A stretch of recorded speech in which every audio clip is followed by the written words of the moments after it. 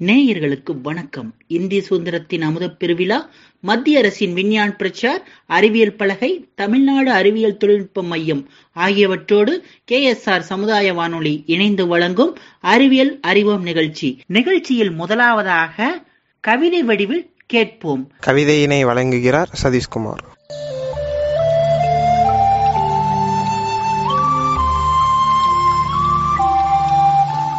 கவிதை என்பது ஆக்கப்பூர்வமான வெளிப்பாட்டின் ஒரு வடிவமாகும். இது உணர்ச்சிகளை தூண்டும் மற்றும் நேரத்தில் தருணங்களை பிடிக்கும் ஆற்றலை கொண்டுள்ளது. அறிவியலை பற்றி கவிதைகள் விஷயத்தை ஆராய்வதற்கும் அதன் பொருளை ஆழமாக புரிந்து கொள்வதற்கும் ஒரு அழகான வழியாகும். நேயர்களே, இன்றைய நிகழ்ச்சியில் மருத்துவம் எவ்வாறு தொழில்நுட்பம் அடைந்துள்ளது என்பதை மருத்துவர் தாமரை செல்வன் அவர்களுடன் ஒரு பேட்டி. வணக்கம் நேயர்களே, மருத்துவர் அவர்களை சந்திக்க வந்திருக்கிறோம். ஐயா வணக்கம். வணக்கம் நேயர்களே, எனது பெயர் doctor Thamarai Selvan, electro homeo and MD முடிச்சிருக்கேன். இப்போ நம்ம எதை பற்றி நம்ம பார்க்க போகிறோம் அப்படின்னா, மக்களுக்கு எந்த அளவுக்கு மருத்துவத்தை புரிஞ்சு வச்சுருக்காங்க அப்படிங்கிறத பற்றி நம்ம இன்னைக்கு இந்த டாப்பிக்கில் நம்ம தெரிஞ்சுக்க போகிறோம். வாங்க ஒவ்வொன்றா நம்ம கேட்டு தெரிஞ்சுக்கலாம். ஐயா, இப்போ சாதாரண சளி காய்ச்சல் அப்படின்னாவே ஆதி காலத்தில் கொஞ்சம் சிரமமாக இருந்துச்சு. இப்போ சளி மற்ற இதுக்கெல்லாம் பார்த்தீங்கன்னா இது டெக்னாலஜியெல்லாம் அதிகமாக வந்துருச்சு. இது எப்படி நம்ம கண்டுபிடிக்கிறீங்க, அதை கொஞ்சம் சொல்லுங்கள். நீங்கள் அருமையான கேள்விகள் கேட்டீங்க. அது நீங்கள் புரிஞ்சிக்க வேண்டியது என்ன அப்படின்னா, ஆதி காலத்தில் பார்த்தீங்கன்னா சளி காய்ச்சலுக்கு பார்த்தீங்கன்னா அவங்க மருத்துவமே பார்க்க மாட்டாங்க. என்ன பண்ணுவாங்க அப்படின்னா, வீட்டில் இருக்க மருத்துவத்தை வச்சு அவங்க ஒரு கஷாயமோ இல்லை பார்த்தீங்கன்னா மிளகு வச்சு அவங்க அப்பத்த சிகிச்சை அவங்களே பார்த்தீங்கன்னா மருத்துவத்தை செஞ்சுக்குவாங்க. ஆனால் இப்போ இருக்க காலகட்டத்தில் பார்த்தீங்கன்னா நவீன டெக்னாலஜி இருந்தாலும் அவங்க என்ன பண்ணுறாங்க அப்படின்னா, வீட்டில் இருக்க கஷாயத்தையோ அப்புறம் பார்த்தீங்கன்னா ஒத்தரம் கொடுத்துட்டே வீட்டிலேயே இருக்காங்க. ஆனால் ஏன் இந்த காலத்தில் காய்ச்சல் சளி சரியாக மாட்டேங்குது அப்படின்னு பார்த்தீங்கன்னா, அந்த காலத்தில் இருக்கிறவங்க நம்ம முன்னோர்கள் என்ன பண்ணாங்க அப்படின்னா, இயற்கை உணவே சாப்பிட்டாங்க, அவங்களே விளை வச்சு சாப்பிட்டாங்க. அதனால அவங்க வீட்டில் இருக்க மருத்துவ இயற்கை உணவுகளே அவங்களுக்கு கேட்டுச்சு. ஆனால் நாம் இப்போ பார்த்தீங்கன்னா எல்லாமே டெக்னாலஜியாக மாறிடுச்சு. உணவு தட்டுப்பாடு வந்துருச்சு, மக்கள் தொகை பெருக்கம் வந்துருச்சு. இதனால பார்த்தீங்கன்னா நமக்கு பார்த்தீங்கன்னா எல்லாமே நவீன உணவுலாம் மாறிடுச்சு. அப்படிங்கும்போது நமக்கு நான் நவீன உணவு தான் எடுத்துக்குவேன், நான் ஃபாஸ்ட் ஃபுட் தான் எடுத்துக்குவேன், பூச்சிக்கொல்லி மருந்து போட்டு தான் உணவுகள் தயாரிக்கிறாங்க, அதை தான் நம்ம எடுத்துக்க போது நமக்கு இயற்கை மருந்து கேட்காது, நவீன மருந்து தான் நமக்கு கேட்கும். நம்ம என்ன உணவு எடுத்துக்கிறோமோ அந்த மருந்துக்கு எதிர்ப்பு மருந்து பார்த்தீங்கன்னா, இப்போ நம்ம இயற்கை உணவு சாப்பிட்டோம் அப்படின்னா இயற்கை மருந்து நமக்கு கேட்கும். நவீன உணவுகள் தான் நம்ம சாப்பிட்டோம் அப்படின்னா நவீன மருந்து தான் நமக்கு கேட்கும். அதனால தான் நம்ம இப்போ பார்த்தீங்கன்னா நவீன மருந்து பார்த்தீங்கன்னா இந்த அளவுக்கு முன்னேற்றத்துக்கான பெரிய அளவு காரணமாக நம்ம பார்க்குறோம். அதாவது சளி இருக்கு அப்படின்னா எக்ஸ்ரே எல்லாம் எடுக்கிறாங்களா, அதெல்லாம் எப்படி மக்களுக்கு பயனுள்ளதாக இருக்குது? நாம் எப்படி பார்க்குறோம் அப்படின்னா, நமக்கு சளி அப்படின்னாலே பார்த்தீங்கன்னா எப்படி இருந்தாலும் நார்மலாக சளி இருந்தால் ஒரு 5 நாள் 6 நாளில் சரியாயிரும். அதுக்கு மேலே இருக்கும்போது நமக்கு எப்படி பார்க்குறோம் அப்படின்னா, நுரையீரலில் பார்த்தீங்கன்னா சளி கோத்திருக்கும், அதனால ஒரு இன்ஃபெக்ஷன் ஆகிருக்கும். அதை நம்ம தெரிஞ்சுக்கணும் அப்படின்னா ஒரு எக்ஸ்ரே எடுத்து நம்ம பார்த்தோம் அப்படின்னா, ஏதாவது நமக்கு பெரிய தொந்தரவாக இருந்துச்சு அப்படின்னா ஆரம்பத்தில் நம்ம கண்டுபிடிச்சோம் அப்படின்னா சளியை குறைக்கிறதுக்கான வைத்தியத்தை நம்ம சீக்கிரம் நம்ம கண்டறிஞ்சு அதுக்கான ட்ரீட்மெண்ட் நம்ம வழங்கிடலாம். ஆனால் நேரம் தள்ள நமக்கு என்ன ஆகும் அப்படின்னா, நமக்கு நோய்களும் தீவிரம் கொஞ்சம் அதிகமாகும். இப்போ எனக்கு காய்ச்சல் அப்படிங்கிறம்போது பார்த்தீங்கன்னா, இப்போ நம்ம ரத்த டெஸ்ட் எல்லாம் பண்ணுறோம். இப்போ ரத்த டெஸ்ட்டில் நம்ம ரத்தம் ஒரு சொட்டு விட்டாலும் 1 நிமிஷத்தில் ரத்தம் உர சேர்ந்துருது. எப்படி அந்த குடுவியில சேர்த்து அந்த டெஸ்ட்டு கண்டுபிடிக்கிறீங்க? இல்லை, அது நீங்கள் எப்படி பார்க்குறீங்க அப்படின்னா, அதுக்கு நம்ம ஒரு டெம்பரேச்சர் நாங்கள் இன்குபேட் பண்ணுவாங்க, அதில் கம்ப்ரெஸ் பண்ணி வச்சுருப்பாங்க. அதனால தான் பார்த்தீங்கன்னா நம்ம பிளட்டு பார்த்தீங்கன்னா பாடிக்குள்ள இருக்கும்போது வராமல் இருக்குது. ஏன்னா pH லெவல் மெயின்டைன் பண்ணும். நமக்கு உடம்பு விட்டு வெளியே வந்தோடனே pH லெவல் மெயின்டைன் ஆகாமல் உறைஞ்சிரும். ஆனால் அந்த கண்டெய்னரில் பார்த்தீங்கன்னா டெம்பரேச்சர் கம்ப்ரெஷன் இருக்கும், கூலர் கம்ப்ரெஷன் இருக்கும். அதனால பார்த்தீங்கன்னா ஒரு தக வெப்பநிலையில் இருக்கும்போது என்ன அப்படின்னா கண்டெய்னரில் உறையாது. நமக்கு என்ன டெஸ்ட் வேணுமோ அதுக்கு ஏற்ற கண்டெய்னரில் நம்ம எடுத்து வச்சுக்கிட்டு நம்ம அதுக்கான டெஸ்ட் நம்ம எடுத்துக்கலாம். இதுதான் இதுக்கான பதில். ஐயா, இப்போ சிஸ்டத்தில் நோய்கள்லாம் கண்டுபிடிக்கிறாங்க. அந்த எக்கோ சிஸ்டம் எப்படி எந்தெந்த நோயை பார்க்கலாம்? இல்லை, எக்கோவை பொறுத்தளவுக்கு நீங்கள் என்னென்னு பார்த்தீங்க அப்படின்னா, இதயத்தில் பார்த்தீங்கன்னா வீக்கம் இருக்கா, இல்லை இதயத்தில் அடைப்பு இருக்கா, இதயத்தில் ரத்த ஓட்டம் சரியாக போகுதா, அதோட உருவத்தில் ஏதாவது மாற்றம் இருக்கா அப்படின்னு நம்ம பார்க்குறது. ஆனால் எக்கோ அப்படின்னு பார்க்குறது பார்த்தீங்கன்னா கார்டியாலஜிஸ்டோட ஒப்பீனியன் வச்சு தான் நம்ம பார்க்கணும். அதுவும் இல்லாமல் அது நம்ம எதுக்கு நம்ம பார்க்குறோம் அப்படின்னா, ஏதாவது அடைப்பு இருக்குது, நம்ம ஃபஸ்ட்டு ஒரு இஜிஜி பார்க்குறோம், ஒரு அடைப்பு மாதிரி சிம்டம்ஸ் தெரியுது அப்படின்னா ஒரு எக்கோவை நம்ம பார்த்துக்கலாம். எக்கோவும் பார்த்தோம் அப்படின்னா அதுக்கான நமக்கு வந்து அதோட ஸ்ட்ரக்சரில் ஏதாவது மாற்றம் இருக்கா, இதை வந்து எந்த அளவுக்கு செயல்படுதுன்னு நம்ம தெரிஞ்சுக்கிட்டோம் அப்படின்னா அதுக்கான முன்னெச்சரிக்கையை நம்ம வந்து வைத்தியம் பண்ணிடலாம். அது நம்ம விட விட என்ன ஆகும் அப்படின்னா இதயத்துக்கு வந்து ரத்தம் வந்து சப்ளை ஆகாது, ஃபங்க்ஷன் குறைஞ்சிட்டே போச்சுன்னா தீவிரம் அதிகமாகிடும். ஏன்னா நம்ம முக்கிய உறுப்பு இதயம் தானே. ஓகே, நம்ம வந்து எப்போவுமே வந்து பார்த்தீங்கன்னா இந்த இதயத்தை பொறுத்தளவுக்கு வந்து பார்த்தீங்கன்னா நம்ம முன்னெச்சரிக்கையாகவே நமக்கு வந்து எப்போவுமே வந்து பார்த்தீங்கன்னா ஹார்ட் அட்டாக் அப்படின்னு சொல்லும்போது சடனாக வர்றது கிடையாது. அது நமக்கு ஒரு சிம்டம்ஸ் சொல்லும். இல்லைப்பா நம்ம வந்து எனக்கு கொஞ்சம் வேலையில் வந்து பழுதாக இருக்குது, எனக்கு வந்து ஒர்க் கொஞ்சம் லோடு அதிகமாக இருக்குது அப்படின்னு அது நமக்கு சொல்லும். ஃபஸ்ட்டு எடுத்த உடனே நமக்கு நெஞ்சுவலி வராது, நமக்கு படபடப்பு லைட்டாக ஆரம்பிக்கும். அந்த சமயமே வந்து பார்த்தீங்கன்னா நம்ம ஒரு கன்சல்ட் பண்ணிக்கலாம், நமக்கு ஏதாவது பிரச்சனை இருக்கா அப்படின்னு பார்த்துக்கலாம். சாதாரண இல்லைப்பா எனக்கு அல்சர் தொந்தரவு, ஏதாவது அலர்ஜியாக இருக்குன்னு சொல்லி விடுறதை விட்டுட்டு ஒரு செக்அப், மாஸ்டர் செக்அப், ஒரு இசிஜி ஒன்று எடுத்து பார்த்துக்கலாம். கன்ஃபார்ம் பண்ணிக்க வேண்டியதான் நமக்கு வந்து இதயத்தில் தான் பிரச்சனை இருக்கா, இல்லை வேறு ஏதாவது தொந்தரவு வந்து அதுக்கான வைத்தியம் பண்ணிட்டு போயிடலாம். நம்ம தயவு செஞ்சு இதயத்தில் மட்டும் நமக்கு பிரச்சனை இருக்கிற மாதிரி நெஞ்சுவலி ஏற்பட்டாலே ஒரு இசிஜி ஒன்று நம்ம எடுத்து பார்த்துக்கலாம். இசிஜியில் ஏதாவது பிரச்சனை இருக்கிற மாதிரி இருந்தால் ஒரு எக்கோ நம்ம கன்சல்ட் பண்ணுறது தப்பே கிடையாது. ஐயா, இசிஜின்னு சொன்னீங்க, இசிஜியில் வந்து எப்படி கண்டுபிடிப்பீங்க? இசிஜி எதுக்காக எடுக்கிறோம்? இசிஜியில் வந்து வேவ்ஸ் இருக்கும். அது என்ன அப்படின்னா நமக்கு வந்து எலக்ட்ரிக்கல் நோட்ஸ் வந்து அதில் வந்து வேவ்ஸ் இருக்கும். அது வந்து அதை வச்சு தான் நம்ம கண்டுபிடிக்கிறோம். அந்த வேவ்ஸில் வந்து பார்த்தீங்கன்னா எஸ்ஏ நோடு, டிவி நோடு அதில் வந்து இருக்கும். அதில் ஏதாவது வந்து பார்த்தீங்கன்னா வேவ்ஸ் வந்து புரளாடாக போகும்போது இல்லை வந்து பார்த்தீங்கன்னா டிகிரீஸாக போகும்போது நமக்கு ஏதாவது பிரச்சனை இருக்கும். அதை வச்சு நம்ம கண்டுபிடிக்கிறோம். ஆனால் அதுவுமே வந்து பார்த்தீங்கன்னா நமக்கு வந்து டைம் வேரியேஷன் மாறுபடும். திடீர்னு வந்து அவங்க வந்து அதுக்குன்னு ஒரு டைம் இருக்குது, ரெட்மில் வச்சு நம்ம எடுக்கணும். அதுக்கும் வந்து பார்த்தீங்கன்னா நமக்கு டைம் பீரியட் இருக்குது. 4-5 ஒரு 3-4 எக்ஸ்ரே வச்சு நம்ம கண்டுபிடிச்சாதான் ஒரு நிலையை வந்து நம்ம டிசீஸ் கண்டுபிடிக்க முடியும். ஏன்னா நம்ம வந்து திடீர்னு அவங்க வந்து எப்பேற்பட்ட மனிதர்களாக இருந்தாலும் வந்து பார்த்தீங்கன்னா ஒரு நம்ம நார்மலாக இருக்கிறவங்களுக்கு கூட அப்நார்மல் காமிக்கலாம். அதனால் வந்து பார்த்தீங்கன்னா ஒரு 2-3 இசிஜி எடுத்தால் மட்டும்தான் நமக்கான தொந்தரவை வந்து அவங்களுக்கு என்ன தொந்தரவு இருக்குது அப்படிங்கிறத வந்து நம்ம தெளிவாக பார்க்க முடியும். சரிங்க ஐயா, நல்ல பதில வந்து சொன்னீங்க. அதாவது ப்ரெஷரு, சர்க்கரை அளவு அதிகமாக இருக்குது அப்படின்னா பெரும்பாலும் இப்போ எல்லாருமே வந்து அந்த மாதிரி நோயாளிகளாக தான் இருக்கிறாங்க. அதுக்கு வந்து நம்ம வைத்தியம் எப்படி பண்ணலாம், அதை மருத்துவர்கள்ட்ட எப்படி ஆலோசனை பண்ணுறது? இல்லை, நீ கேட்டது கரெக்டு தான். எப்போவுமே வந்து பார்த்தீங்கன்னா ப்ரெஷர் சுகர் வந்து பார்த்தீங்கன்னா சொல்லிட்டு வர்றதில்லை. ஏன்னா முதல்ல இப்போ நம்ம வந்து பார்த்தீங்கன்னா முன்னொரு காலத்தில் ப்ரெஷர் சுகர்னு என்னன்னே தெரியாமல் இருந்தாங்க. ஒரு 30 வருஷத்துக்கு முன்னாடி அது இருந்துதான் இல்லையா அப்படிங்கிறதே நமக்கு வந்து கேள்விக்குறியாக தான் இருக்குது. ஒரு 30 வருஷத்துல தான் வந்து பார்த்தீங்கன்னா ப்ரெஷர் சுகர் வந்து அதிகமாக இருக்குது. அதுக்கு முக்கியமான காரணமே வந்து பார்த்தீங்கன்னா நமக்கு உணவு பழக்க வழக்கங்கள், நம்ம வந்து பார்த்தீங்கன்னா உணவு முறை, அப்புறம் வந்து பார்த்தீங்கன்னா மன அழுத்தங்கள் எல்லாமே அதிகமாகிறதுக்கு பெரிய காரணமாக சொல்லப்படுது. ஆனால் என்ன அப்படின்னா ஒரு 45 வயசு ஒரு 40 வயசு ஆகும்போதே நம்ம ஒரு ப்ரெஷர் பார்த்துக்கிறது தப்பே கிடையாது. ஒரு ப்ரெஷர் எவ்வளோ இருக்குது, மெயின்டைன் ஆகுதான், 130 தான் இருக்கா. ஏன்னா நார்மலாக வந்து பார்த்தீங்கன்னா இந்தியா ஒரு வெப்ப நாடு அப்படிங்கும்போது 130 வரைக்கும் இருக்கலாம், ஒன்றும் தப்பே கிடையாது. ஆனால் அவங்க வந்து என்ன அப்படின்னா இன்னொன்று என்ன அப்படின்னா அவங்க உடம்புக்கு ஏற்ற ப்ரெஷர் இருக்கா. சுகரும் அதே மாதிரி தான். அவங்க உணவு பழக்க வழக்கங்கள், அவங்களோட பாடிக்கு வெயிட்டுக்கு தகுந்த மாதிரி வந்து பார்த்தீங்கன்னா 200க்குள்ளே மெயின்டைன் ஆகுதான், இல்லை 150 இருக்கா, எவ்வளோன்னு பார்த்துக்கிறது தப்பே கிடையாது. எதாக இருந்தாலும் வெறு வயிற்று நம்ம பார்த்தோம் அப்படின்னா கரெக்டான ப்ரெஷர், ஏன்னா மெட்டபாலிசம் நமக்கு வந்து அந்த சமயத்தில் நல்லா செயல்படும். அந்த சமயத்தை நம்ம பார்க்கும்போது ஈஸியாக நம்ம கண்டுபிடிச்சிடலாம். இது வைத்தியம் நாங்கள் எப்படி பண்ணுறோம் அப்படின்னா ஃபஸ்ட்டு எடுத்த உடனே நாங்கள் மாத்திரை தர மாட்டோம். எப்போவுமே மாத்திரை தரப்போகிறது கிடையாது. ஃபஸ்ட்டு எடுத்தோடனே அவங்களுக்கு வந்து 130 140 இருந்துச்சு அப்படின்னா அவங்க என்ன மனநிலையில் இருக்காங்க அப்படின்னு நம்ம ஃபஸ்ட்டு பார்க்கணும். சாதாரண மனநிலை இருந்தாங்கன்னா அதான் அவங்களுக்கு பிரச்சனை இல்லை. ஒரு மன அழுத்தத்தில் இருக்காங்க, இல்லை இப்போ தான் வண்டி ஓட்டிட்டு வந்தாங்க, ஒரு ஏதாவது வெளியில் வேலை செஞ்சுட்டு வந்தாங்க அப்படின்னா ஒரு 10-20 எச்சா காமிக்கலாம், கம்மியாகவும் காமிக்கலாம். அதனால எப்போவுமே ஃபஸ்ட்டு எடுத்தோன்னே ட்ரீட்மெண்ட் கிடையாது. ஃபஸ்ட்டு எடுத்தோன்னே அவங்களுக்கு வந்து நாங்கள் உணவு முறையெல்லாம் சொல்லுவோம்.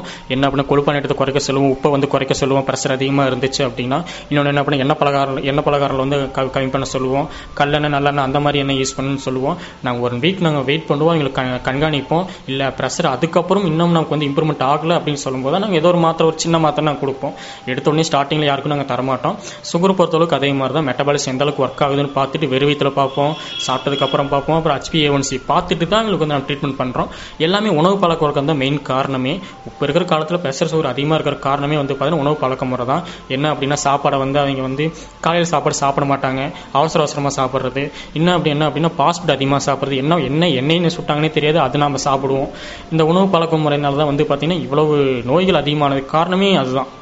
ஐயா, இப்போ வந்து பார்த்தீங்கன்னா ரீசெண்டாக வந்து இளம் வயதினர் எல்லாம் கூட வந்து மாரடைப்பு வந்து இறந்துடுறாங்க. இப்போ வந்து நிறைய வருது. இப்போ மாரடைப்பு வர்றதுக்கான காரணம் என்ன, அதை முன்கூட்டியே நம்ம வந்து எப்படி தெரிஞ்சுக்கிறது? ஏற்கனவே ஒரு தாட்டி சொன்னீங்க, இருந்தாலும் கொஞ்சம் விரிவாக சொல்லுங்க. மாரடைப்பு அப்படின்னா என்ன அப்படின்னு பார்த்தீங்க அப்படின்னா, இதை நம்ம உடம்புல வந்து எல்லா பகுதிக்கும் வந்து பார்த்தீங்கன்னா நமக்கு ஆக்சிஜன் தேவை, சத்து தேவை. அதுக்கு வந்து பார்த்தீங்கன்னா நமக்கு வந்து ஆர்ட்ரிஸ் வெயின்னு சொல்லுவோம். ரத்த குழாய்கள் மூலியமா எல்லா பக்கமும் ரத்தம் போகணும். இதயம் தான் எல்லா பகுதிக்கும் ரத்தம் கொடுக்கும், நமக்கு எல்லாத்துக்குமே தெரியும். ஆனால் இதயத்துக்குமே ரத்தம் வேணும், ஆக்சிஜன் வேணும், சத்து வேணும். அந்த இதயத்துக்கு போகிற ரத்த குழாயில் வந்து பார்த்தீங்கன்னா கொழுப்பு, ஏன்னா கொழுப்பு வந்து பார்த்தீங்கன்னா அங்கே மேபி வந்து பார்த்தீங்கன்னா எங்கேயாலும் டெபாசிட் ஆகலாம். ஆனால் என்ன அப்படின்னா இதயத்தில் டெபாசிட் ஆகிருச்சு அப்படின்னா அடைப்பு வந்துடும். எந்த இடத்துல அடைப்பு வருதோ அந்த இடத்துக்கு பொறுத்த அளவுக்கு வந்து பார்த்தீங்கன்னா இதயம் வந்து செயலிழந்து போயிடும். அதுதான் நம்ம மாரடைப்புன்னு சொல்கிறோம். இதுக்கான அறிகுறியில் என்னன்னு பார்த்தீங்கன்னா சடனாக எடுத்த உடனே வந்து பார்த்தீங்கன்னா ஆட்டு வந்து செயலிழந்து போயிருமா அப்படின்னா இல்லவே இல்லை. ஃபஸ்ட்டு எடுத்தோடனே பரவடப்பு வரும், உங்களுக்கு உணவு நம்ம வந்து செயல்முறையில் வந்து மாற்றம் வரும், நம்ம ஒரு வேலையை வந்து செய்ய முடியாது, திடீர்னு ஒரு 4 படி ஏறினாலே மூச்சு திணறும். இதெல்லாம் நம்ம கன்சல்ட் பண்ணணும். ஆனால் இது வந்துட்டாலே மாரடைப்பான்னு கேட்டீங்கன்னா அப்படின்னு இல்லை.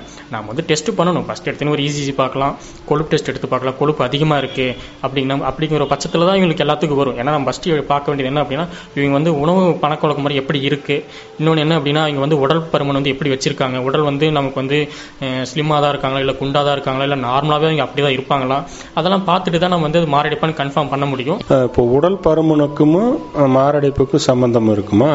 அப்பா குண்டாதான் இருக்கேன், நான் குண்டாதான் இருக்கேன் அப்படின்னா ஒன்றும் பிரச்சனை இல்லை. ஏன்னா அப்படின்னா பிறக்கும் போதே வந்து பார்த்தீங்கன்னா அதுக்கான ஸ்ட்ரக்சர் இருக்கும், ரத்த குழாய்கள் வந்து விரிவடைஞ்சிருக்கும், அதுக்கான கெப்பாசிட்டி இருக்கும், வால்யூம் இருக்கும். அதனால வந்து பார்த்தீங்கன்னா மாரடைப்பு போகிறதுக்கு வந்து கொஞ்சம் சான்ஸ் கம்மி தான். ஆனால் இல்லை எனக்கு திடீர்னு வந்து உடல் பருமன் அதிகமாயிருச்சு, உணவு பழக்கவழக்கம் அதிகமாயிருச்சு அப்படி சமயத்தில் என்ன ஆகும் அப்படின்னா உடல் பருமன் உடலுக்கு வந்து பார்த்தீங்கன்னா அதிகப்படியான ரத்தங்கள் வேணும், சத்துக்கள் வேணும். அதுக்காக என்ன பண்ணுறோம் அப்படின்னா ரத்தம் வந்து அதிகப்படியான ஓட்டங்களை வந்து அதிகப்படுத்தும்.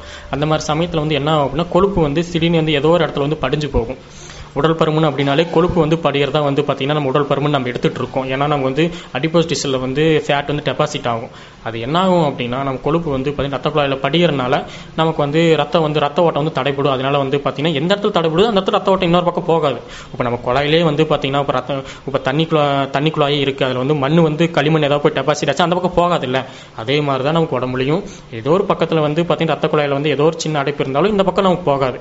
ஆனால் அது வந்து பார்த்தீங்கன்னா மற்ற இடத்துல வந்தால் பிரச்சனை இல்லை. ஆனால் இதயத்திலேயே வரும்போது தான் நமக்கு வந்து செயலிழந்து போகுது, மாரடைப்பாக நமக்கு வந்து வருது. உடல் பருமன் இருக்கிறவங்களுக்கு வந்து பார்த்தீங்கன்னா ஒரு செக்அப் பண்ணிக்கிறது தப்பே கிடையாது. என்ன அப்படின்னா அவங்களுக்கு வர்றதுக்கான சான்ஸ் ஒரு 50% வாய்ப்பு இருக்குது. அதனால் வந்து பார்த்தீங்கன்னா கொழுப்பு அவங்களுக்கு வந்து நார்மலாக இருந்துச்சுன்னா ஒன்றும் பிரச்சனை இல்லை. உடல் பருமனாக இருந்தாலும் இல்லைப்பா நான் கொழுப்புலாம் நான் வந்து மெயினாக தான் வச்சிருக்கேன், ஒரு கண்ட்ரோலாக தான் இருக்குன்னு ஒன்றும் பிரச்சனை கிடையாது. ஆனால் இருந்தாலும் உடல் பருமன் இருக்கிறவங்க வந்து பார்த்தீங்கன்னா செக் பண்ணுறதுல வந்து தப்பே கிடையாது. ஐயா, இப்போ இதை மன அழுத்தம் இந்த மாதிரி சொன்னீங்க, இதையெல்லாம் போக்குறதுக்கு நம்ம என்ன மாதிரி யோகாசனம் நடைப்பயிற்சியில் வந்து அவசியமா? கண்டிப்பாக அவசியம்தான். ஏன் வந்து அந்த காலத்தில் இருக்கிறவங்களுக்குலாம் இது வந்து கம்மியாக இருந்துச்சு அப்படின்னா அவங்க வேலையே வந்து பார்த்தீங்கன்னா உடற்பயிற்சியாக இருந்துச்சு. ஆனால் இப்போ இருக்கிற காலகட்டத்தில் வந்து பார்த்தீங்கன்னா யாரும் அந்த அளவுக்கு வேலையும் செய்யறதில்ல, அந்த அளவுக்கு வந்து பார்த்தீங்கன்னா உடற்பயிற்சியும் செய்யறதில்ல. மார்னிங் 1 hour சும்மா நடப்பாங்க, இது ஒரு உடற்பயிற்சி அவங்க எடுத்துகிட்டு இருப்பாங்க. அப்படி கிடையாது. என்ன அப்படின்னா நம்ம வந்து 1 hour 1 மணி நேரத்துக்கு ஒருக்காக வந்து பார்த்தீங்கன்னா ஒரு 5 நிமிஷம் வந்து நம்ம எங்கேயாவது ஒன்று நடந்துட்டு வந்தால் மட்டும்தான் ரத்தோட சீராக இருக்கும். இல்லை நான் காலையில் வந்து ஜாக்கிங் போகிறேன், எனக்கு வந்து உடம்பு வந்து சீராக இருக்குன்னு சொன்னால் அது வந்து ரொம்ப ரொம்ப தப்பு. இன்னொன்று என்ன பண்ணுறாங்க அப்படின்னா உடற்பயிற்சி செய்வாங்க, ஒரு 1/2 மணி நேரம் செய்வாங்க, 1/2 மணி நேரம் செஞ்சதுக்கப்புறம் என்ன பண்ணுவாங்க, ஒரு டீ ஒன்று ஒரு வடை ஒன்று சாப்பிட்ருவாங்க. அது அவங்க என்ன பண்ணுவாங்க அப்படின்னா தேவையான கலோரியெல்லாம் எரிச்சிருவாங்க, இல்லைன்னு சொல்ல தப்பு இல்லை. ஆனால் அதுக்கு அதிகப்படியான கலோரி அவங்க எடுத்துருவாங்க. ஒரு வடையை சாப்பிட்டு எந்த அளவுக்கு எக்ஸசைஸ் செய்கிறீங்களோ அந்த அளவுக்கு என்ன பலகாரம் சாப்பிட்டீங்க அப்படின்னா அவங்க வேஸ்ட் பண்ணதை திரும்ப எடுத்துட்டாங்க. எனர்ஜி பண்ணி அவங்க கொழுப்பை வந்து கரைச்சாலும் திரும்ப அவங்க கொழுப்பை வந்து எடுத்துடுறாங்க. இதுதான் உடற்பயிற்சி. இந்த காலத்தில் வந்து தப்பு பண்ணுறாங்க. உடற்பயிற்சினா என்னன்னே தெரியாமல் இருக்காங்க, எப்படி செய்யணும். உடற்பயிற்சி அப்படிங்கிறது வந்து பார்த்தீங்கன்னா மூச்சு மட்டும் ஓடுறதான் உடற்பயிற்சின்னு நினைக்க, அப்படி கிடையவே கிடையாது. உடம்பு வந்து சீராக எல்லா பக்கம் ரத்த ஓட்டம் பாஞ்சுது அப்படின்னா அதே ஒரு உடற்பயிற்சி தான். 1 மணி நேரத்துக்கு ஒருக்கா ஒரு 5 நிமிஷம் நம்ம உட்காந்துருந்தாலும் தப்பு இல்லை. ஒரு 5 நிமிஷத்துக்கு ஒருக்கா பக்கத்தில் எங்காவது போயிட்டு வரலாம், பக்கத்து பெஞ்சுக்கு போயிட்டு வரலாம், நடந்து போகலாம். உண்மையாலுமே எல்லாருமே வந்து பார்த்தீங்கன்னா திட்டமிட்டு தான் இப்போ எக்ஸாமே வந்து பார்த்தீங்கன்னா அந்த மாதிரி தான் வைப்பாங்க. என்ன அப்படின்னா நம்ம உட்காந்து எழுதுற சொன்னா பேப்பர் எடுக்கிற கூட நம்ம போய் எந்திரிச்சு போகிற மாதிரி எடுத்துகிட்டு வர மாதிரி தான் இருக்கும். ஏன் அப்படின்னா அந்த 3 மணி நேரம் உட்காடுறாங்க, உட்காந்து எழுதிட்டு இருக்கவே கூடாது. ஒரு 5 நிமிஷமாவது எங்கேயாவது பேப்பர் எடுக்கவாது போகணும். கோர்சரம் தான் டீச்சர்ஸை வந்து எடுத்து தர மாட்டாங்க. நீங்களே போய் எடுத்துக்கங்க, பேப்பர் எடுத்துக்குன்னு சொல்லுவாங்க எக்ஸாம் எழுதும்போது கூட. அதை நம்ம வந்து முக்கியமாக புரிஞ்சுக்கணும், ஏன் அந்த மாதிரிலாம் வச்சிருக்காங்க அப்படின்னு. ஏன்னா நமக்கு வந்து பேப்பர் எடுத்து நான் பெஞ்சிலேயே வச்சிடலாம். ஏன்னா ஒவ்வொரு சிஸ்டம்லாம் இருக்குது, கல்வி சிஸ்டம்லாம் கரெக்டாக வச்சுருக்காங்க. ஆனால் நம்ம என்ன கண்ணோட்டத்தில் அதை பார்க்குறோம் அப்படிங்கிறது தான் இருக்குது. தெளிவாக நேயர்களுக்கு சொன்னீங்க. இப்போ குழந்தைகள்லாம் வந்து நல்லா படிக்கிறாங்க, ஒன்றும் மந்தமாக இருக்கிறாங்க, அதையெல்லாம் நம்ம எப்படி ஒரு லைனாக கொண்டுகிட்டு வர்றது. இப்போ கொரோனாவுக்கு அப்புறமா வந்து பார்த்தீங்கன்னா எல்லாமே வந்து ஸ்மார்ட் ஃபோனை கொடுத்து எல்லா கேமில் தான் அதாவது என்னுடைய மகனும் அதே மாதிரி தான் 90% அந்த மாதிரி வந்து இப்போ செல்லுக்கு போயிட்டாங்க. அதை எப்படி நம்ம குழந்தைகளை நார்மலாக கொண்டுகிட்டு வரதுங்க? நீங்கள் வந்து இப்போ இருக்கிற காலகட்டத்துக்கு வந்து பார்த்தீங்கன்னா கரெக்டாக நீங்கள் கேட்டிருக்கீங்க. இது நான் மெயினாக பார்க்க வேண்டியது என்ன அப்படின்னா, ஃபோன் வந்து பார்த்தீங்கன்னா அதில் எந்த அளவுக்கு ரொம்ப ரொம்ப அது வந்து நல்லது இருக்குது, ஆனால் அந்த அளவுக்கு கெட்டதும் இருக்குது. இன்னொன்று என்ன தெரியுங்களா, நமக்கு வந்து மொபைல் ஃபோன்னாலேயே நிறைய பேர் வந்து பார்த்தீங்கன்னா சோசியல் மீடியாவை தெரிஞ்சுக்கிறாங்க. இன்னொன்று படிப்பு சம்மந்தப்பட்டு நிறைய தெரிஞ்சுக்கிறாங்க. படிப்பு அதிகமாக தெரிஞ்சுக்கிட்டு முன்னேறினவங்க நிறைய பேர் இருக்காங்க. உண்மையாலுமே ஃபோன் இல்லை அப்படின்னா நானே கொண்டு ஃபோனில் பார்த்து தான் இந்த லெவலில் ஏதோ ஒரு நம்ம கொஸ்டின் வேணாலும் ஃபோனில் தான் நம்ம தலைவரோம். ஆனால் அந்த அளவுக்கு வந்து பார்த்தீங்கன்னா கெட்டதுமே இருக்குது. இது நம்ம எப்படி நம்ம வந்து இப்போ ஏன்னா வந்து ஸ்டார்டிங்கில் ஒரு சின்ன பிள்ளைங்களுக்குலாம் வந்து பார்த்தீங்கன்னா அவங்களுக்கு செல்லை பற்றி தெரியாது. உடனே வந்து பார்த்தீங்கன்னா சோசியல் மீடியா இன்ஸ்டாகிராம் தான் யாராக இருந்தாலும் இன்ஸ்டாகிராம் போஸ்ட் தான் போடுவாங்க. ஆனால் என்ன அப்படின்னா அவங்க எந்த மாதிரி நடவடிக்கை எடுக்கிறாங்க அப்படின்னு பேரண்ட்ஸ் வந்து நம்ம டெய்லியுமே அவங்க செக் பண்ணணும். நம்ம ஃபோனை வந்து பார்த்தீங்கன்னா அவங்க இன்னொன்று என்னென்னு கேட்டிங்க அப்படின்னா நைட் நேரம் வந்து அவங்களுக்கு ஃபோனை வந்து கொடுக்கவே கூடாது. இதுதான் வந்து மெயினாக பார்க்க வேண்டியது. இன்னொன்று என்ன அப்படின்னா அவங்க சோசியல் மீடியா இருந்தாலும் தப்பு இல்லை, நாமளும் அதை வந்து செக் பண்ணணும். அவங்க நல்ல பழக்கம் தான் பழகுறாங்களா, நல்ல வீடியோஸ் தான் பார்க்குறாங்களா, இல்லை அவங்க என்ன மாதிரி கருத்துக்கள்லாம் பார்த்துட்டு இருக்காங்க.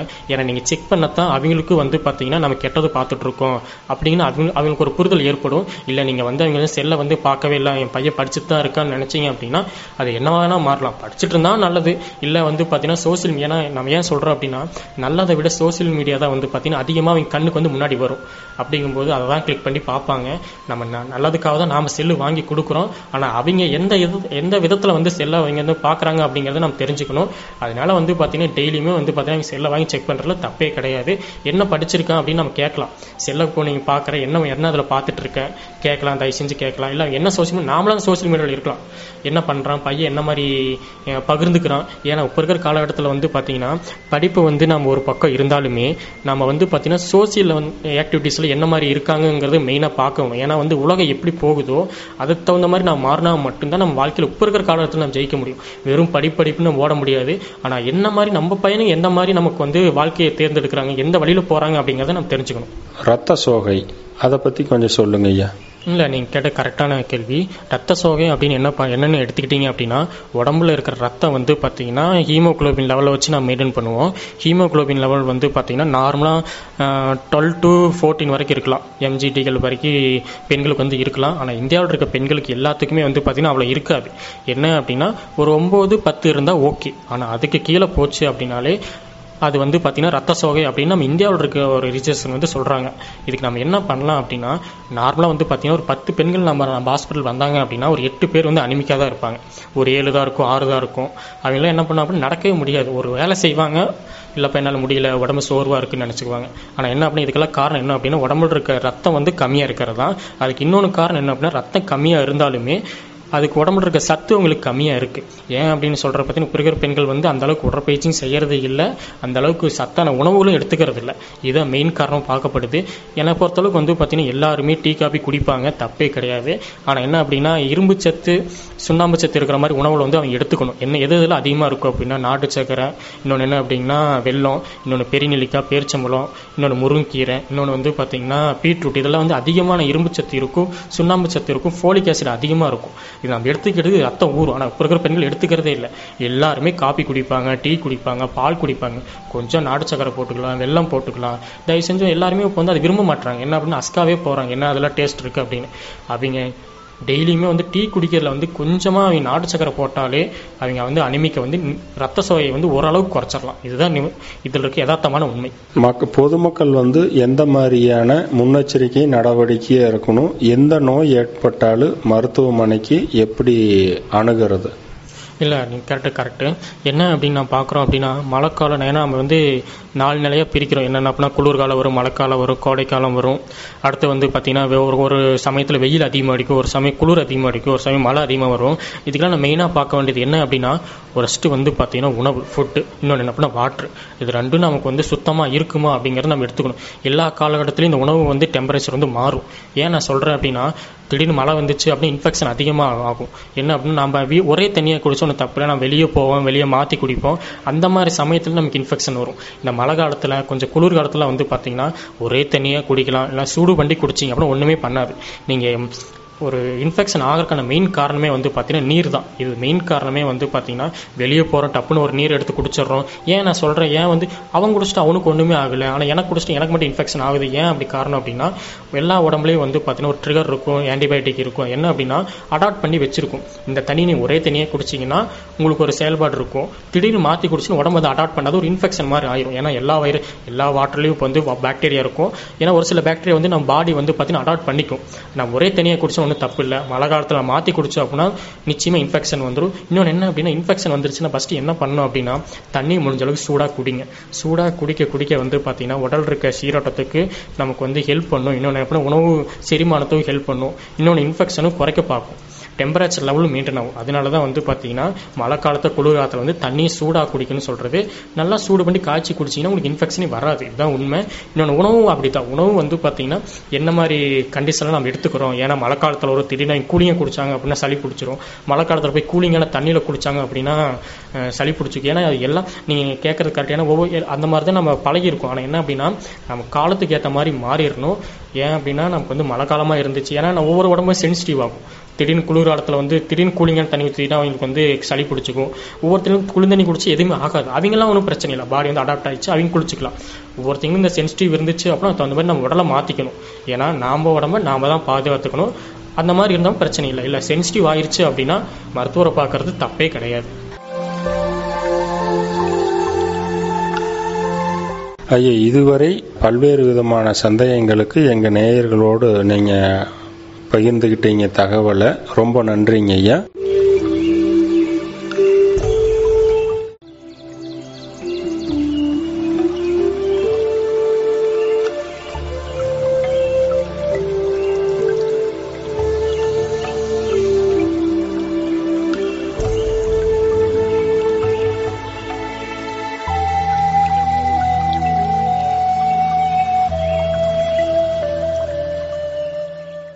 நேயர்கள் இதுவரை கேட்டது மருத்துவர் தாமரை செல்வன் அவர்கள் மருத்துவத்துறையில் அறிவியலை பற்றி நம்மளிடையே சில கருத்துக்களை பரிமாறிக்கொண்டார்.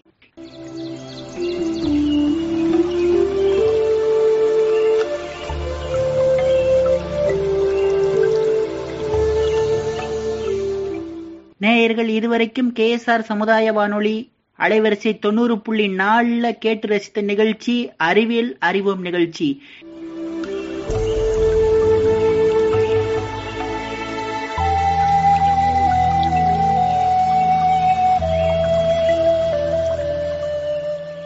மேலும் இந்நிகழ்ச்சியை நாங்கள் தயார் செய்ய உதவிய இந்திய சுதந்திரத்தின் அமுதப் பெருவிழா, மத்திய அரசின் விஞ்ஞான் பிரச்சார், அறிவியல் பலகை, தமிழ்நாடு அறிவியல் தொழில்நுட்ப மையம் ஆகியவற்றிற்கு KSR சமுதாய வானொலி சார்பாக நன்றியை தெரிவித்துக் கொள்கிறோம். நன்றி, வணக்கம்.